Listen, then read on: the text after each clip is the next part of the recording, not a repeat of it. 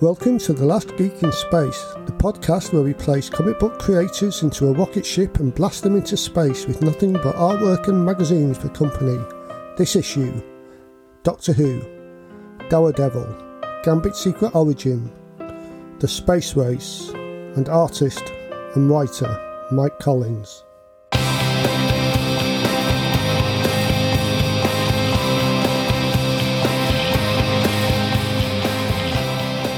Hi Mike, welcome to The Last Geek in Space. We're going to send you into the great unknown with nothing but comic books and artwork for company and have a little chat about your amazing career. That it's stunning, some of the stuff you've done. I'd forgotten how much, like X-Men, first appearance of Gambit, early Doctor Who stories, present day Doctor Who stories, 2000 AD, and I won't mention the Tom Waits tribute band. But we're going to take you back. What we do is we'll go back and look at your career, but we'll also get you to pick your favourite comics and artwork that's inspired you. First question's always the first comic you really remember that meant something when you was young. Yeah, for me, the first comic that I remember reading was The Sparky, the companion to Beano and the Dandy.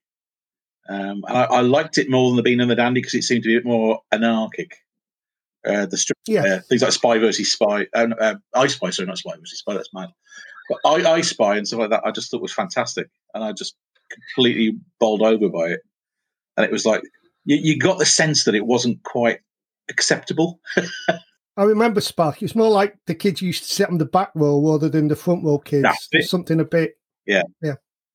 Your nan wouldn't like it. And what about after that? Where did your comic development grow? TV21. Yeah. That was a TV21 is the comic that forever for me has had me thinking that Star Trek was a comic strip that got turned into a TV show, because TV21 had the rights to Star Trek before it was on British TV. Yeah. So the comic strip ran for a few weeks and then was on TV. And because I'd seen Batman, and Batman was a comic turned into a TV show, I assumed the same thing from Star Trek. So whenever I draw a Star Trek comic, as far as I'm concerned, I'm taking it back to its roots. And didn't they, if I remember rightly, didn't some of those original comics get done without the writers or the creators ever having seen the American TV show? Well, that's it, because it hadn't been on British TV at all, so they had no idea. Yeah. Early episodes had the Enterprise landing on planets. That's right. It's amazing now. Yeah, they were brilliant. And how about from as an artist? Were you drawing from an early age and writing? Or? Oh, yeah. I think I did my own version of Sparky when I was about 9. Yeah. So I just filled exercise books up, and all the way through school, I just had maple leaf exercise books that I just filled with comic strips. It never occurred to me the lines on a page were a bad thing, but I just drew in them. When you started out in the business, what was your first professional job? This is ridiculous. My first professional job was actually a Daredevil parody written by Alan Moore. Oh, was it Daredevil? The man with a sense of humor. That was brilliant. Yeah. I didn't know that was your first gig. I love that story. Yeah. I've been doing fanzine strips in Masters of Infinity, which I've been writing and drawing. And what I hadn't realised as a newbie writing and drawing stuff is, if you set a cliffhanger up, it was a really good idea to work out what happened next in the cliffhanger. So I'd ripped myself into this ridiculous corner, and I'd been running for a while. So me and Mark Farmer, who was inking me on that, we'd started getting a bit of attention, which was nice. I met Alan Moore at a comics convention, I think it was in London, and he said he'd been reading the Moon Knight strip in Fancy Advertiser, and he really wanted to know what happened next. And I said, well, I'd like to know what happened next as well, because I'm lost. And being the cheeky bugger I was, and not thinking that this was a very bad thing to do, I said to Alan, do you want to write the ending?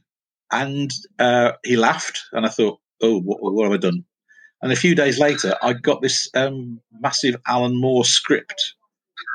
It's like about 12 pages long for a 4-page comic strip that he wrote to finish off my story. Oh, wow. And after that, he sort of, him and Dave Gibbons and a few others were sort of pushing for me and Mark to get work in British comics. And he'd written this Daredevil parody and taken it into Bernie J, who was the editor of Marvel UK at the time, and said, Mike's drawing this. And that's how I got the job.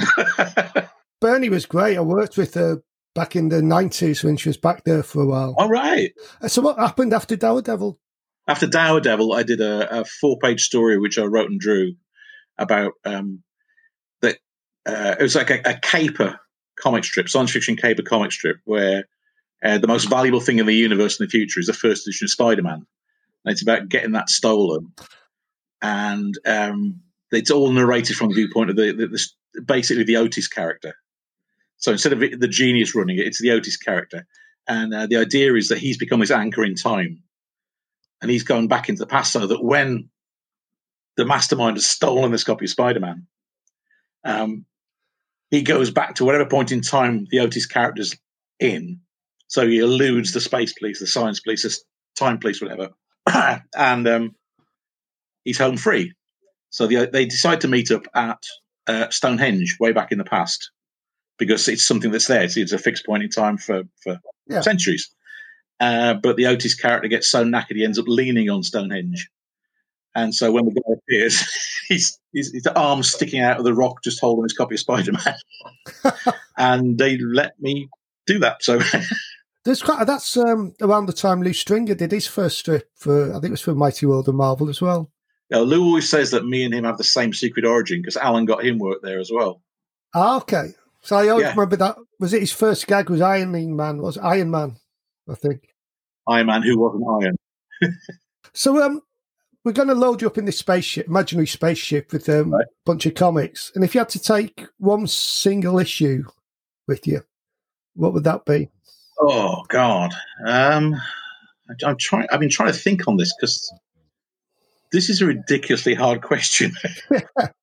I don't know. I mean, is it the first comic I remember buying? Is it one that's meant something to me over the years? Is it one I go back and reread a lot? I'm really not sure. I suspect if I could get away with doing a collection, it'd be the Andy Helfer and Garcia Lopez Deadman miniseries. Okay, we'll give you that. Because that is a beautiful piece. It's the sort of art where you go, it's the same with a lot of artists. If you ask them about artists that they adore, it's Jose Luis Garcia Lopez. And whenever there's a Garcia Lopez comic out, I always buy 2 or 3 copies of it because I know I'm going to tear at least one of them to pieces. Just go through it. Just checking it out. Yeah, well, I was in Spain a few years back, and I found out they did large editions of Twilight and Cinder and Ash. So I picked those up out there. So I have multiple copies of all these comics. I can't read them, but I'm just looking at the pictures. So that's how most comic fans. There's a lot of comic writers and artists started just rewriting stories when they were 3 or 4 years old. Yeah, they were too young to read. Yeah, but they remember making up their own stories to go with the artwork. Yeah. Well, you might have just answered it, but we'll let you have a graphic novel as well as the collection. Oh, okay. Well, I'm down to 2 on that. It's either End of the Trail, which is a Blueberry graphic novel, by Moebius, which is just one of the single most beautiful comics ever drawn, or Asterix in Britain. And I think I'm going to go with Asterix. I love Asterix, but what fascinates me, I've had a few people on this show. Right. Comic fans seem to divide between Asterix fans and Tintin fans. Yeah. And I'm definitely an Asterix fan. I didn't mind Tintin, but I can reread Asterix and love Asterix. Whereas I just think Tintin, I can appreciate it, but I don't have the love for it.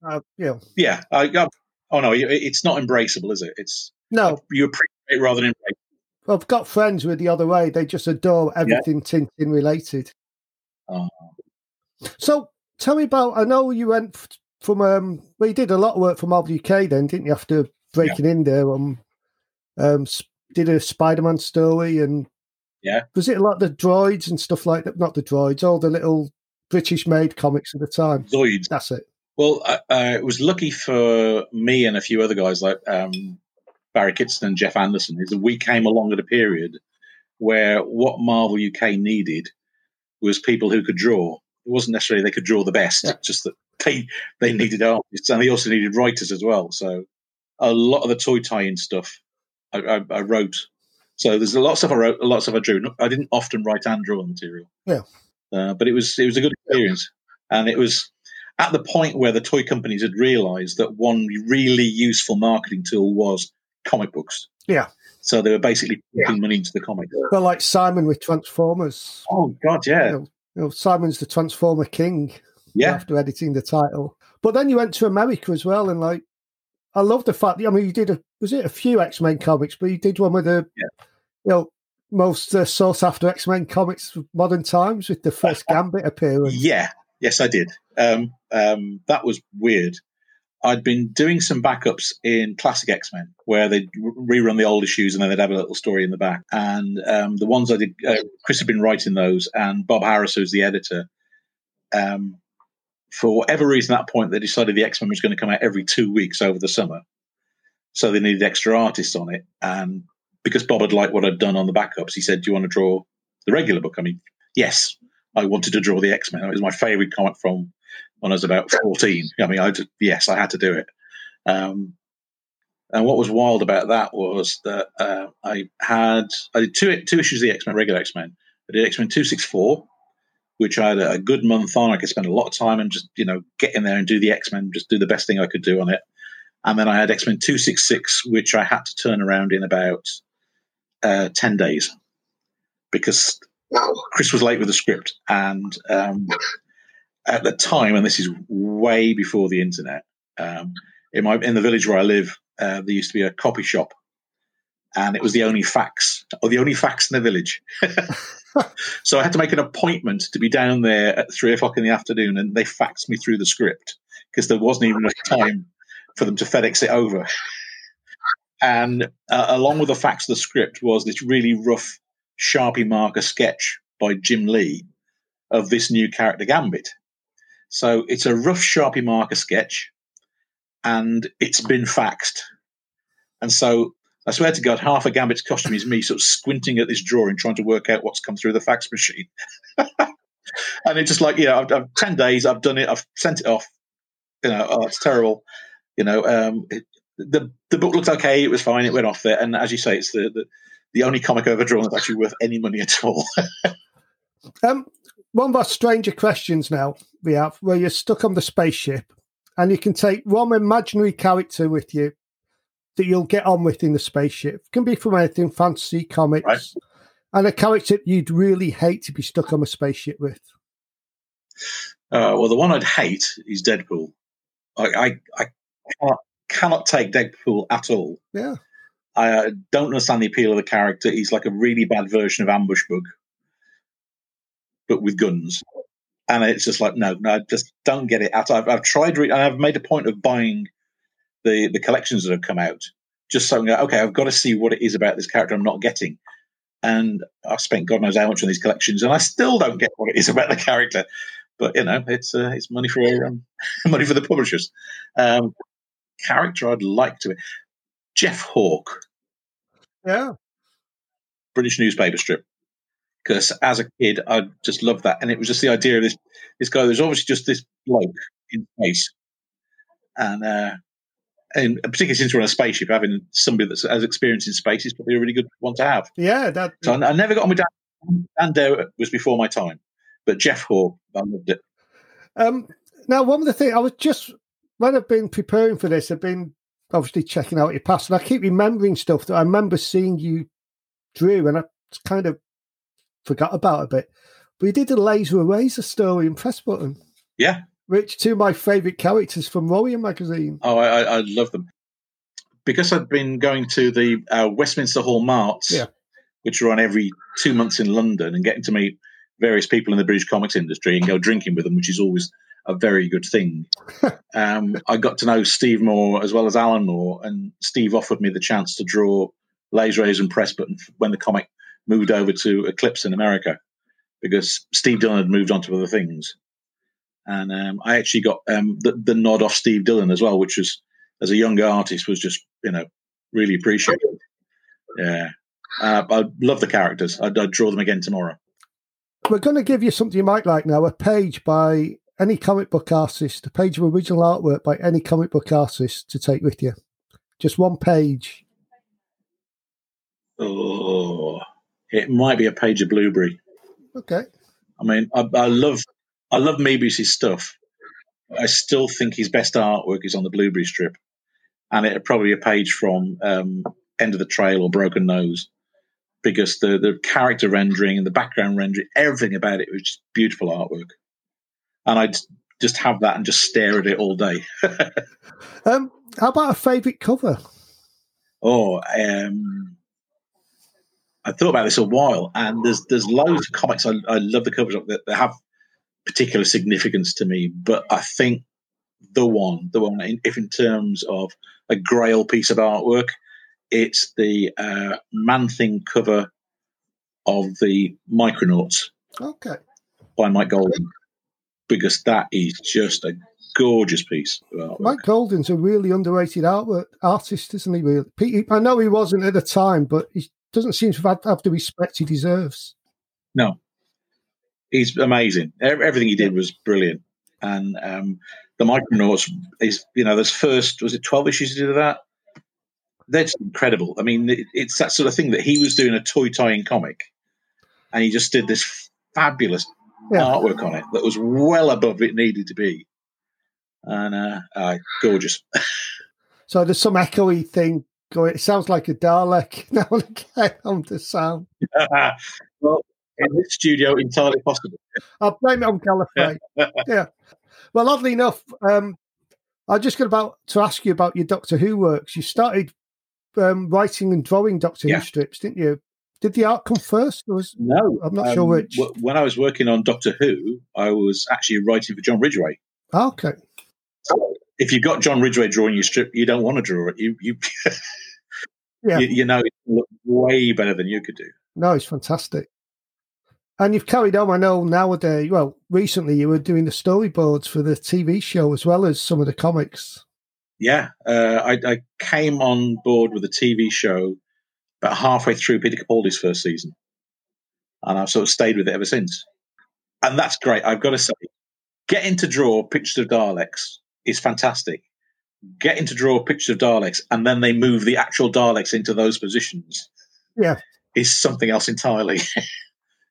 It's fabulous. I bumped into Stephen Moffat in the reception of BBC Wales, and he said, are you enjoying it? I went, you're paying me to be a 7-year-old, yes. Have you done other storyboard work as well, haven't you, though, I think? Yeah. Quite a lot. What other shows have you worked on? Good Omens. His Dark Materials. That's the big one that we've finished season 2 of that. That's right. I've done a show called Discovery of Witches, which actually is great fun. I've done various TV shows that nobody's probably watched. There's one really daft one that was done for one of the random ITV channels, which was Houdini and Doyle. How Houdini teams up with Arthur Conan Doyle to fight crime. It's great. It's beautifully stupid. That sounds a good show. And you've also illustrated a Dalek story as well, didn't you? One of the first Doctor Who graphic novels, I think. I've done two Dalek graphic novels. Yeah. Okay. I've done straight for BBC. Yeah. They'd wanted to do their own graphic novels that were independent of that, and they had the rights to the Daleks. So they got Justin Richards in to write it, and because I've been drawing the comic strip at the time, they lured me over. Tell us a bit about your work for DC Comics as well, because I know you've done loads of stuff for them over the years. For DC Comics? Because I'd drawn Laser, Razor, and Press Button, it turned out that Jeanette Kahn was a fan of the characters. Who knew? And she said, "Oh, you draw that. Do you want to come and work for me?" And I went, yes, I do. Thank you. And I got to draw some Flash and Teen Titans work for DC. And I'd heard they got the rights to the TSR properties, also Dungeons and Dragons stuff. I said, I'd love to have a go at that. And they said, but you're a superhero artist. And I sent them in the artwork I'd done for Slain for 2000 AD. And they said, you can do sword and sorcery. And so I ended up doing that for a few years then for them. And as that was petering out, I asked if I could move back over to the superhero stuff. And they went, no, you're a sword and sorcery artist. I got to say, I got the stuff, I got to do superhero work for DC after that point because Marvel had hired me to draw the X-Men. And DC went, you draw superheroes. So I got to write and draw Peter Cannon Thunderbolt for them. And then I did Superman and Batman and Wonder Woman and all the big guns. We're going to give you a geek-related object to take into space with you. Oh, it could be any object that means something really, but could be geek-related. And what would you want to take? I think it's going to be the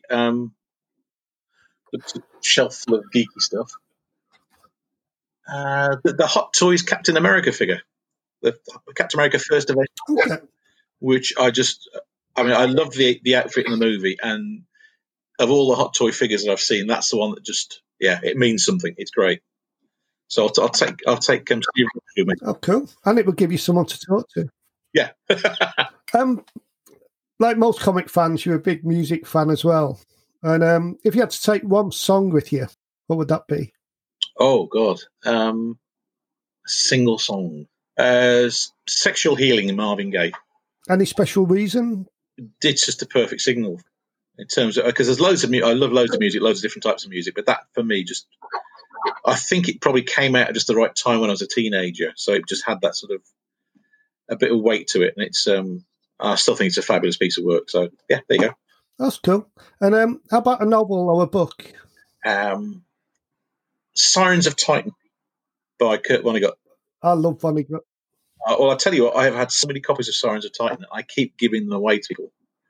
So it's just like, you've got to read this book. You've got to read this book. And I never get them back.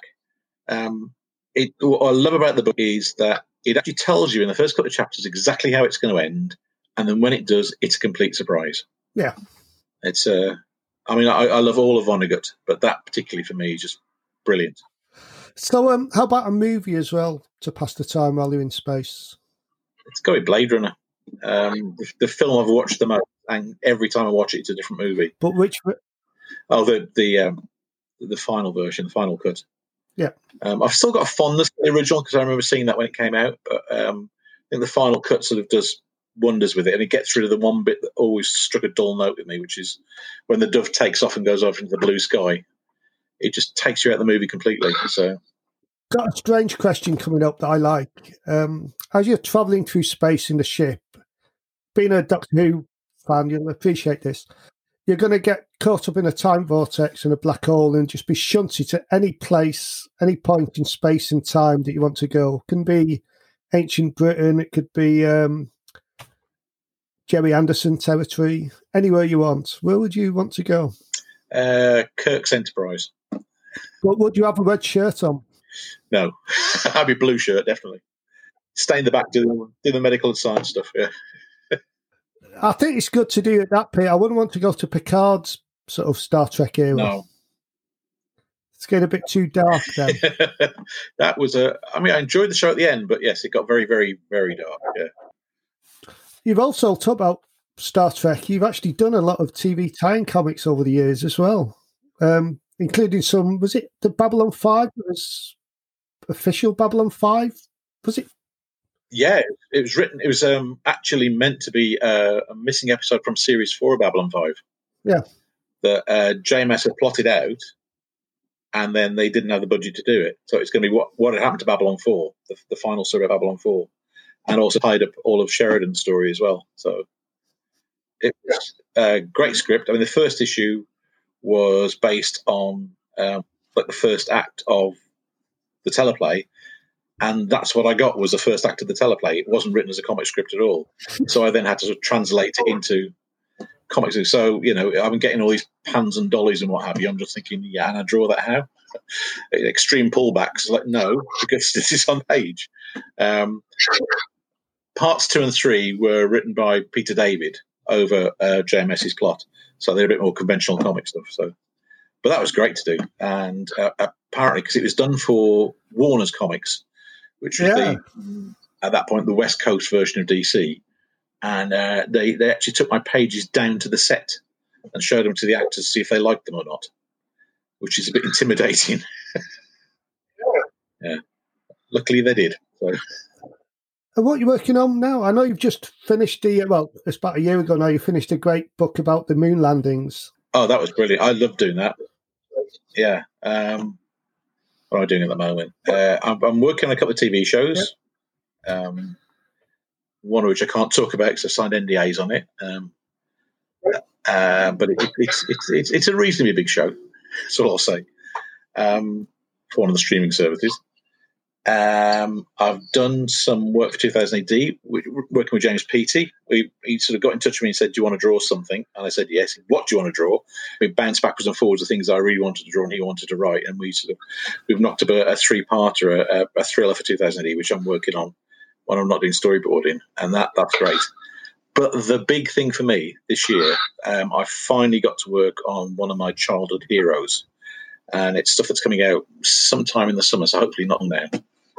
And I'm pretty sure you're not going to be able to guess what it is. Any ideas? Jeff Hawke? I'm going to have no idea. It's Desperate Dan. Oh, wow.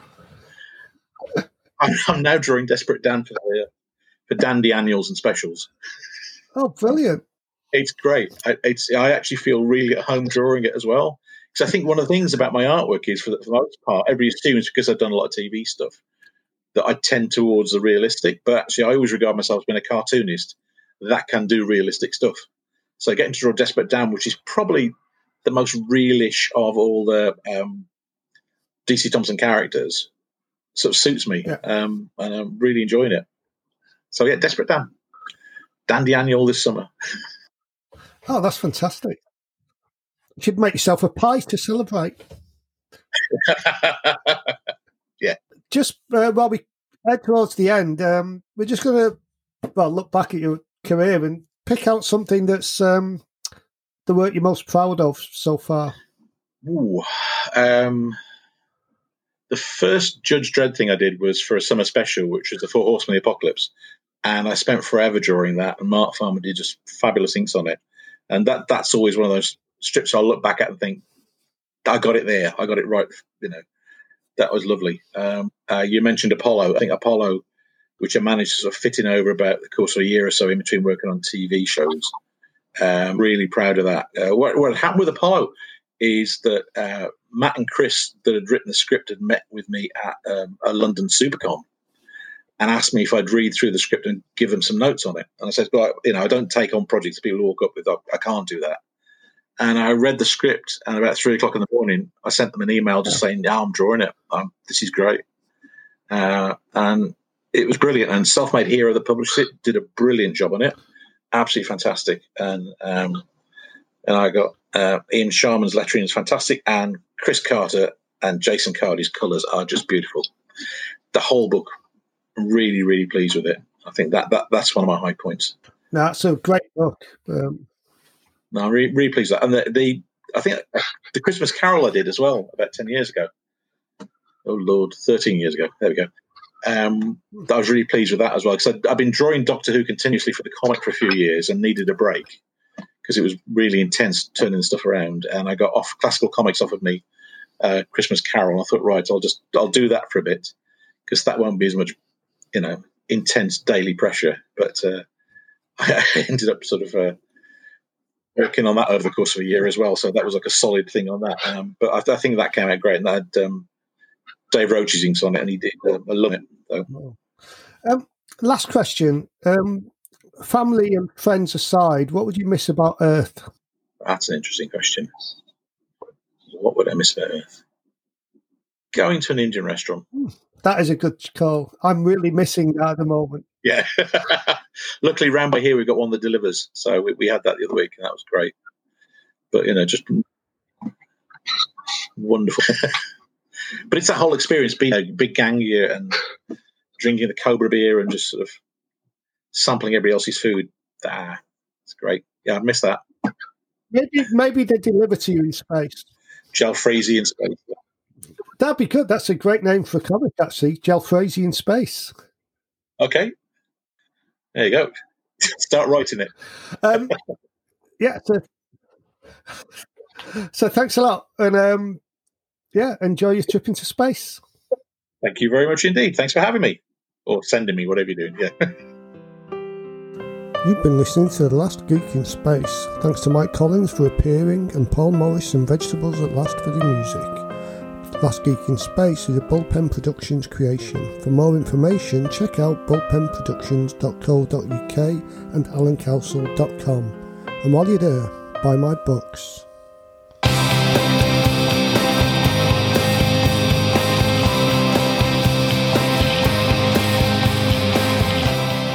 Step off the limb now.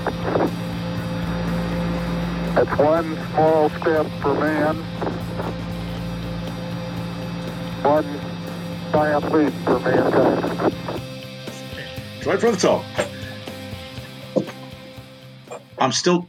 You hear me now?